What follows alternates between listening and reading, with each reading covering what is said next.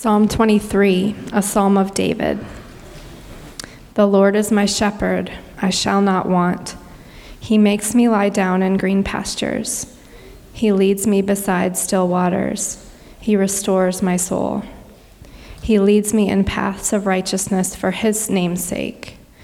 Even though I walk through the valley of the shadow of death, I will fear no evil, for you are with me. Your rod and your staff, they comfort me. You prepare a table before me in the presence of my enemies. You anoint my head with oil. My cup overflows. Surely goodness and mercy shall follow me all the days of my life, and I shall dwell in the house of the Lord forever. The word of the Lord. Well, good morning. You can have a seat. Welcome again. Glad you're with us. We are continuing this morning in our series, Rest for the Soul, our study in the book of Psalms. And I'm not sure if there's a better place to go in the Psalms than Psalm 23 to understand rest for the soul. I have to give credit to Dr. Derek Thomas for the framework of my sermon this morning. I really loved how he framed this sermon, and so I'm going to be using that. I'm not sure if Psalm 23 is familiar or not to you. For many it is, and so perhaps you heard it read just now, and you thought, oh no, here we go again, Psalm 23. Not again. Well, this has been a psalm that has been read by many hospital beds, deathbeds, and prisons and funerals. We've seen it read on TV shows and in movies. It's familiar. It's often read in the midst of death or crisis, but I want to propose this morning that this psalm is not only about how to face death, rather it's a psalm about how we truly live. And so I'm going to pray for us. And remind us yet again that the grass withers and the flowers fade, but God's word endures forever. Amen? Let's pray. God, I ask that you would speak to us, that you would engage our hearts and our minds with where you know we are. Lord, we all come in different ways this morning. Some of us come discouraged, some of us encouraged, some of us bored with life, some of us feeling guilty, some of us with deep shame, some of us feeling out of control, some of us uncertain, questioning. And so we pray that you would speak to us this morning, that the words of my mouth and the meditations of my heart would be pleasing to you. You are our Lord, our rock, and our Redeemer, and we say, speak, Lord Jesus, to us. In Jesus' name we pray. Amen. Well, on occasion, not often enough, I go to an art gallery to observe art, to observe the artist, to behold beauty. There are many great art galleries here in the Triangle. The exhibit currently here at the Hayti Center is phenomenal. I'd encourage you to check it out. There are many opportunities here and throughout the area to check out great art. An art gallery is a wonderful place to stop and to behold beauty, even understand truth. Artists have the ability to take something ordinary and make it extraordinary, right? A tree, a sunset, a person's face. Psalm 23 may feel ordinary to some of you this morning. So what I want to do is I want to offer to be your docent this morning. A docent is someone who leads guided tours, especially in art galleries. So I want to be your docent and guide you into the beauty of Psalm 23 and pray that God makes it extraordinary. And as we walk around the gallery of Psalm 23, I want us to stop and sit in front of four exhibits, four portraits, if you will. But before we stop at the first exhibit in our tour of Psalm 23, we have to understand who's behind the art. Who are we seeking to know and understand in these four exhibits? And David, the author of Psalm 23, lets us know in verse 1 that the Lord is my shepherd. That's who we're seeking to understand. David, the author of the psalm, was himself a shepherd, and he addresses the Lord as my shepherd. David understood that being a shepherd meant knowing the sheep intimately, caring for them, protecting them, guiding them. And so David turns to God in prayer, and he says, you are my shepherd. Intimate. God knows him, feeds him, protects him, cares for him. So it's an intimate request, an intimate prayer before his God. Now, I don't want you to think that Psalm 23 is a psalm about us seeking God and our faithfulness to God. It is a psalm about God's faithfulness to us and his seeking and pursuit and protection and care for us. Psalm 23 is a door that opens up so that we can see the heart of our shepherd and what his heart means for us as his sheep. So will you come along with me as we tour and look at this beautiful song? Look at verses 1 to 3. The Lord is my shepherd, I shall not want. He makes me lie down in green pastures. He leads me beside still waters. He restores my soul. He leads me in the paths of righteousness for his name's sake. Our first exhibit on this stop is to behold the heart of our shepherd by looking at a landscape portrait. This painting that I want you to observe is a painting of lush green fields, rolling hills, mountains, a running stream of water. The sun is setting and there's this majestic, radiant orange and blue sky. Imagine with me entering into this portrait and taking your picnic basket with your family or with your friends, and the day is perfect. 70 degrees, not like it is today. No mosquitoes, no flies, no noises besides the sound of the breeze and the rolling water. Sounds nice, doesn't it? Some friends of mine are in Colorado right now, fly fishing. It's an annual trip that I used to attend but haven't been in a while. And for 7 days, we would spend time fly fishing in the streams and the rivers of Colorado, and it was so life-giving. We'd wake up in the morning and we'd have a big breakfast. We'd read a passage of the Bible, we'd pray together, and then we'd set off to fish. Beautiful streams and rivers, wading through the Rocky Mountains as I would cast my fly. Pull out my lunch around 12 p.m., have lunch in the middle of the mountains. No noises, just the breeze, just the stream. And then we continue to fish the rest of the afternoon. And then we'd all meet up, head back to the cabin, shower, make a big dinner, sit on the porch and talk, maybe watch a movie. And we did this for 7 days in a row. They're doing it now. I'm so jealous that I'm not there. And when I think about that trip, the main word that pops into my head is content. Content. The portrait that God gives us in verses 1 to 3 is that of contentment. I shall not want, David says. With God as our shepherd, we have no need. God has provided in every way. Life really is good. Now, this contentment's not because circumstances are good or because God has given everything we've ever asked for. It's because of verse 3. He restores my soul.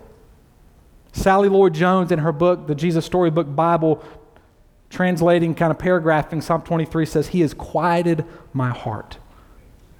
That's a great picture of God being shepherd and us as his sheep being content.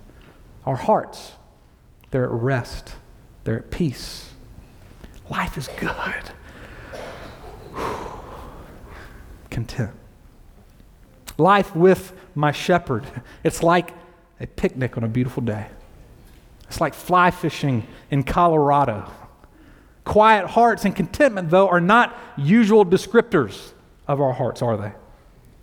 We're driven by deep shame and guilt that leads us all to wonder if we're doing enough or if we are enough. We hear the voices of our past telling us to be more and to do more. We hear our own voice demanding us to be better. Now, the longer I pastor the church and I get to know our collective heart as a church more, and I know my own heart more, the more I realize guilt and shame terrorizes us. It is very descriptive of many of our hearts. We live day to day trying to prove ourselves, hoping for validation, affirmation, security, wondering if there's more that we can do or be. And church, our hearts are restless. The noises within are loud. David Letterman, great comedian, he was the late night show host for years. He wrote this about his experience and his life. Listen to what David Letterman wrote as the host of the late night show. He said, every night you're trying to prove your self-worth. It's like meeting your girlfriend's family for the first time. You want the absolute best, wittiest, smartest, most charming, best-smelling version of yourself. If I can make people enjoy the experience and have a higher regard for me when I'm finished, it makes me feel like an entire person. If I've come short of that, I'm not happy. How things go for me every night is how I feel about myself for the next 24 hours. Letterman says, if people have a high regard for me, it makes me feel like an entire person, a whole person. Restore my soul, make me whole is what David's saying. Letterman says, if I'm short of this, I'm not happy. That's a restless heart. And it characterizes many of us. But the Lord is my shepherd. I shall not want. He loves me. He cares for me. He will protect and lead. Our shepherd knows us, our weaknesses, and he still delights and loves and likes all of us. Life with God is good. It's good. Hearts trusting God are at rest. With him, we're whole. We're deeply happy. It's what Letterman's saying he wanted. But life with God gives what our hearts most long for. So let's leave this landscape painting and move on to our next exhibit, which is Death Valley. Look at verse 4. Even though I walk through the valley of the shadow of death, I will fear no evil, for you are with me. Your rod and your staff, they comfort me. This painting here is a painting of a deep valley with mountains on both sides, and there's darkness hovering over the valley. There's a sinister feel to this exhibit. Now, all of you know sheep frighten easily, right? Sheep frighten very easily. Daniel sometimes frightens very easily. And so I'm about to turn 38 years old this summer, and I still do not like walking into my home in complete darkness. I remember as a little kid, if I came home and the house was dark, I would run as fast as I could to a light switch, turn it on, so I would no longer be in the dark. I feared darkness. I hated not being able to see or what might exist in the unknown. I love how Dan Allender defines fear in his book, The Cry of the Soul. Listen to how Dan Allender defines fear. Fear is our response to uncertainty about our resources in the face of danger. When we are assaulted by a force that overwhelms us and compels us to face that we are helpless and out of control, fear is provoked when the threat of danger, physical or relational, exposes our inability to preserve what we most deeply cherish.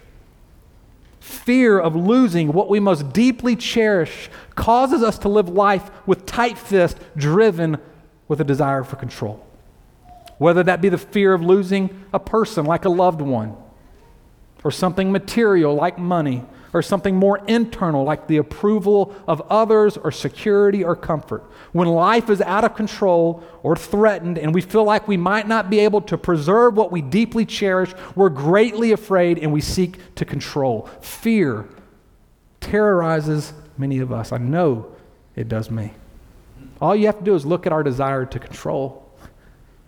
Shows how deeply afraid we are. Now here's the thing about Psalm 23. It says that the way of the shepherd is through the valley of the shadow of death. The way of the Christian life is through the valley of death. It does not say we will never know the valley of the shadow of death. In fact, it says we will walk through the valley of the shadow of death. John Bunyan, in his famous work Pilgrim's Progress, shows Pilgrim on the road to the celestial city. And as Pilgrim journeys toward the celestial city, the valley couldn't be circumvented. Pilgrim had to go through the valley. And what Bunyan and what David in Psalm 23 is telling us is that the way to the celestial city, to God's eternal presence, lies through the midst of Death Valley. In other words, that there will be the danger of losing what we deeply cherish. At times, we will lose what we deeply cherish. There will be times when we feel like life is out of control and we're gripped by fear. And this is necessary for the Christian as we travel along the road, because in Death Valley is where we learn to turn to our shepherd who is with us. And we need not fear. Not because we can control and because we have the resources, but because our shepherd is in control. And he's with us and he has resources. He has a rod and a staff to comfort us. The rod, this was worn on the belt of a shepherd. There was a ball at the end of the stick, and it was used as a defensive weapon to ward off lurking wolves and predators. It drove back threat. Shepherd also has a staff, which many of you probably seen depicted, with a stick with a hook at the end, and the shepherd could use it if a sheep would fall into the water to kind of bring it back, or if it got stuck in a thicket of bushes, kind of pull it back. The staff was protective. So what we see here is that our shepherd is with us, and he defends and he protects us. When we walk through the valley of the shadow of death, we face our fears. We confront the dangers of this world, but then we come out of Death Valley having more trust and more faith in our shepherd because he has graciously defended and protected us. And we come out of the darkness trusting and knowing that the light of his presence and of his love is more profound than we've ever imagined because God has graciously chiseled away our desire for control and our fear of losing what we most deeply cherish. Let's move on to the third exhibit that reveals our shepherd's heart. It's a dining table. Look at verse 5. You prepare a table before me in the presence of my enemies. You anoint my head with oil. My cup overflows. What I want you to see here in this art gallery of Psalm 23 is not a painting, but I want you to turn around and look and see an actual real-life exhibit. Big, grand, circular table with friends and family circled around, eating a 6-course meal, drinking the best drink you could imagine. There's laughter, there's love, there's delight. In the ancient Near East, when you sat at a table with someone over a meal, it was a sign of loyalty and commitment to that person. I've said this before, but Parenthood is one of Rachel and my favorite TV shows. We loved it. We wish we could rewatch it over and over. It's just a great TV show. One of my favorite things about the show is to see the whole family gathering around a table, eating a big meal, laughing, tears being shed at different times. And Rachel and I have always been envious of that aspect of the Braverman family and always wanted our family to be a family that enjoys being at the table together, eating a good meal, sharing our lives together. The Bravermans enjoyed and delighted in their meal, and around the table, if you've ever seen the TV show, you know that they were committed to one another. They were loyal to each other. They loved one another no matter what. Verse 5 is a picture of God's provision, his presence with us, that he offers us, his people, unending delight. 6-course meal, the best drink ever, and that he is committed to us. He's loyal to his children. Now catch this. God sets this table in the presence of his enemies. It's in the presence of his enemies. Our enemies will not go away because we're followers of Jesus. Will not go away. Verse 5 tells us that surely our cups will overflow. Now the reason that our cups can overflow is because Jesus drank from a cup. He drank the cup that Jeremiah and Isaiah talked about, the cup that Jesus said when he was headed to the cross, please, Father, let this cup pass. He drank the cup of wrath. Jesus drank the cup of judgment. He drank it to the dregs for our sins and for the sins of the world. He licked it clean. For the joy that was set before him, he endured the cross. The judgment of sin was placed on him. And by his death and by his resurrection, Jesus has defeated the enemy. Therefore, we who trust in him drink from a cup that overflows. Our cup's not the cup of wrath, it's a cup of blessing. A cup of eternal love that never runs dry. A cup of forgiveness for whatever sin you might have or will commit. A cup of grace that runs deeper than your guilt and your shame. A cup of love that overflows to your insecurity. A cup of protection that stills the fear within. Brothers and sisters, Jesus is building his church. And he's doing it within the sights of the gates of hell. Jesus is pushing back darkness and defeating the enemy as he builds his church. Our enemy wants to steal, kill, and destroy, but our shepherd, through Jesus, has prepared a banquet table, a 6-course meal with the best drink. And he's offered our hearts the deepest delight, and he's promised loyalty and commitment, and that the gates of hell will never prevail against us. Well, let's finish our tour of Psalm 23 at this last exhibit. It's a picture of a house that I want you to see. Look at verse 6. Surely goodness and mercy shall follow me all the days of my life, and I shall dwell in the house of the Lord forever. This is a painting of a house, a place of rest, a place of peace, of security, a place of family. Coming home after a long day, whether it be a day of ease or a day of difficulty, it's a wonderful feeling to enter into my home and take off my shoes, to sit on my own couch and be comfortable and be secure. I'm in my home. That's the picture here. After we journey through life, through times of contentment and times of darkness, we will arrive home. Our future hope, to dwell in the house of the Lord. Listen to what Jesus promises in John 14, verses 1 to 3. Jesus says, "Let not your hearts be troubled. Believe in God, believe also in me. In my Father's house are many rooms. If it were not so, would I have told you that I go and prepare a place for you? And if I go and prepare a place for you, I will come again and will take you to myself, that where I am, you may be also." There's coming a time when God's presence will fill the whole earth. And all who trust in him as the shepherd will dwell in his house forever and ever. But until that day, we have the abiding promise that goodness and mercy, beauty and love will not just follow us. The translation here is pursue or chase after us.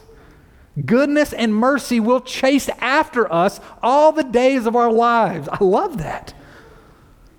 Douglas Macmillan, who was a Scottish pastor in the Free Church of Scotland, wrote about hearing a Scottish Highland preacher preach on this passage. And this is what Douglas Macmillan wrote. He says, "I remember listening to an old Highland shepherd, an actual shepherd. He was an elder in the church, preaching on this verse. He said he was not only an old shepherd, he was only an old shepherd, not a fancy theologian, but he was wonderful. And then he said this. This is what the Scottish old shepherd preached. He said, "What do I think of when I think of goodness and mercy? I think of the fellows taking the sheep home, walking down the road with their sticks. The sheep are coming behind them, and behind the sheep are two dogs. One is called goodness, and the other is called mercy." He said, "You watch them, sheep being what they are. When the shepherd's back is turned, they'll try and sneak off the road. You see a sheep on one side, and off it goes, trying to get back to the pasture in the mountains. Without even the shepherd whistling, what happens? Goodness runs out and circles the sheep back and turns it back into the flock and into the path of God. Then a little further along the road, he said, another one will do the same, or two or three will do it, and there you'll see mercy running out and turning the sheep back too. Ah," he said, "they are two lovely dogs, goodness and mercy. I think if I was still shepherding, I still had two dogs, I would call one goodness and I would call the other mercy, because it's a very true picture. We deserve nothing but his wrath, and yet daily his goodness and his mercy are following us." David says they follow us all the days of our lives. God in his goodness and his mercy will chase after us. He will never let us go. He will always come hunting us down with goodness and mercy. See, this psalm is not only a comfort in death, it's a psalm for the whole of life. In the midst of shame, guilt, fear, anxiety, desire for control, our shepherd will lead us into the landscape of contentment and wholeness.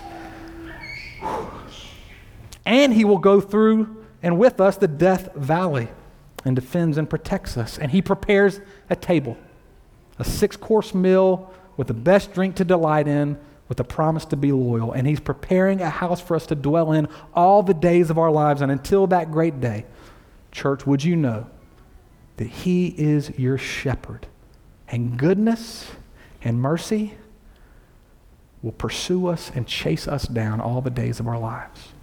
Amen? Let's pray.